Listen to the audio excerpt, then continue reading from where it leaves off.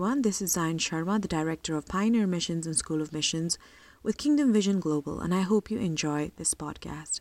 To receive more updates from us, please do visit our website, kbglobal.org, or find us on our Instagram page, Global School of Missions. Today with us, we have Lini Babu, and she'll be sharing with us on the secret to enduring your trials.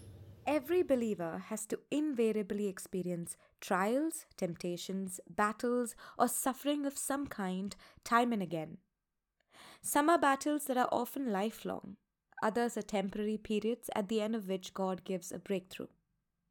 Irrespective of the kind of trial one faces, all of us can agree that they are difficult experiences and often take a toll on our emotions and our spiritual lives.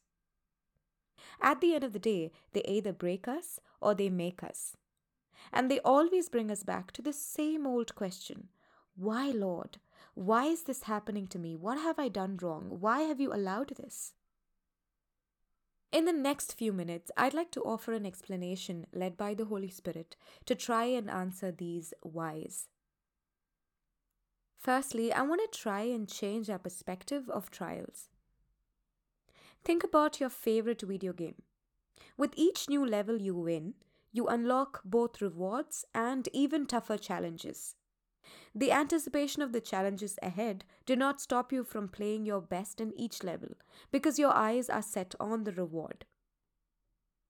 If you're not really a fan of video games like me, then think about a challenging new assignment you have at your workplace or a tough exam you need to pass in order to get what you want to achieve.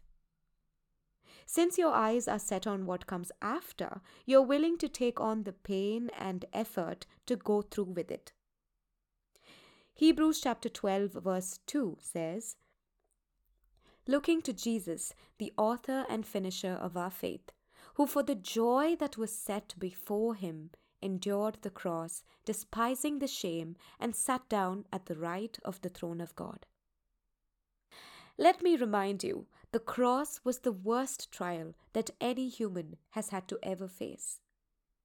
Not just carrying the sin and its oppression of billions of people, but also the wrath of God in full measure.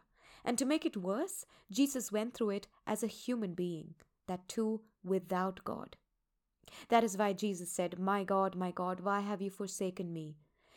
Because he was forsaken by God, we will never be when we go through our crosses. But Jesus endured the cross, keeping his eyes on the joy that was set before him beyond the cross. Paul says in Romans chapter 8 verse 18, "For I reckon that the sufferings of this present time are not worthy to be compared with the coming glory to be revealed in us." Heaven looks down at each of our trials as golden opportunities for a spiritual promotion. My question to you is, do you? Secondly, why would God allow these constant struggles in a believer's life? Because without a test, there cannot be a testimony. Without a mess, there cannot be a message. And without a battle, there can never be true victory. God is raising up overcomers in this age who will reign with him in the next age. This lifetime is the only time in which our faith can be tested to be brought out as pure, and our praises have true meaning since it is in the midst of struggles. James chapter 1 verses 2 and 3.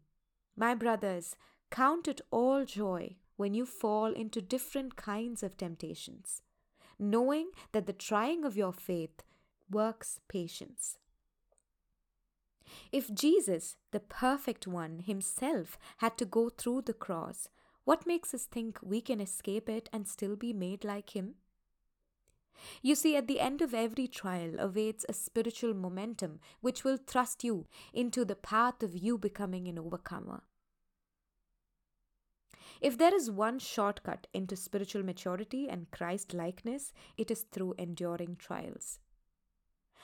1 Peter chapter 4 verses 12 to 14. "Beloved, do not be astonished at the fiery trial which is to try you, as though a strange thing happened to you. But rejoice according as you are partakers of Christ's suffering, so that when his glory shall be revealed, you may be glad also with exceeding joy. If you are reviled for the name of Christ, you are blessed, because the Spirit of God and of glory rests on you. Truly, according to them, he is blasphemed, but according to you, he is glorified. The dynamics of the kingdom that we belong to is completely the reverse of the world we walk in. What is considered a blessing in the kingdom of God is seen as a misfortune in the eyes of this world, and vice versa. It is a privilege to share in the sufferings of Christ. Just as Jesus carried all our burdens, he gives us the opportunity to carry some of his. That is why the Bible says, "Carry your cross daily." Luke chapter 9 verse 23. We would never have to carry as much as Christ did. That is why it says, "Take up your cross," which means there's one each day specifically designed for you so that you may be one with him. God will orchestrate every incident in our lives, good and bad, to fashion us into the perfection of his Son. So what really is the secret to enduring your trial?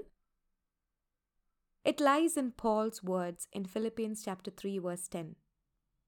"That I may know him and the power of his resurrection and the fellowship of his sufferings, being made conformable to his death." You see, Paul had made a fellowship or a friendship out of his suffering because he likened them to Christ.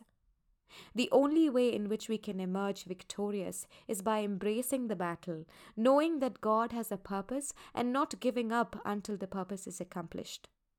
Let's not try and run away from it or put an end to it through our efforts, but learn to praise God through it all. 1 Peter chapter 4 verse 16. "But if one suffers as a Christian, let him not be ashamed, but let him glorify God because of this." Whatever the battle you are fighting or facing, be it persecution for standing by the truth or in the will of God, false accusation, healing from an emotional wound or physical healing, a thorn in the flesh-like experience, or simply an unwarranted trial, today you can choose to turn your suffering around into a song of praise or a dance of victory unto him, fixing your eyes on the one who stands beyond your trial.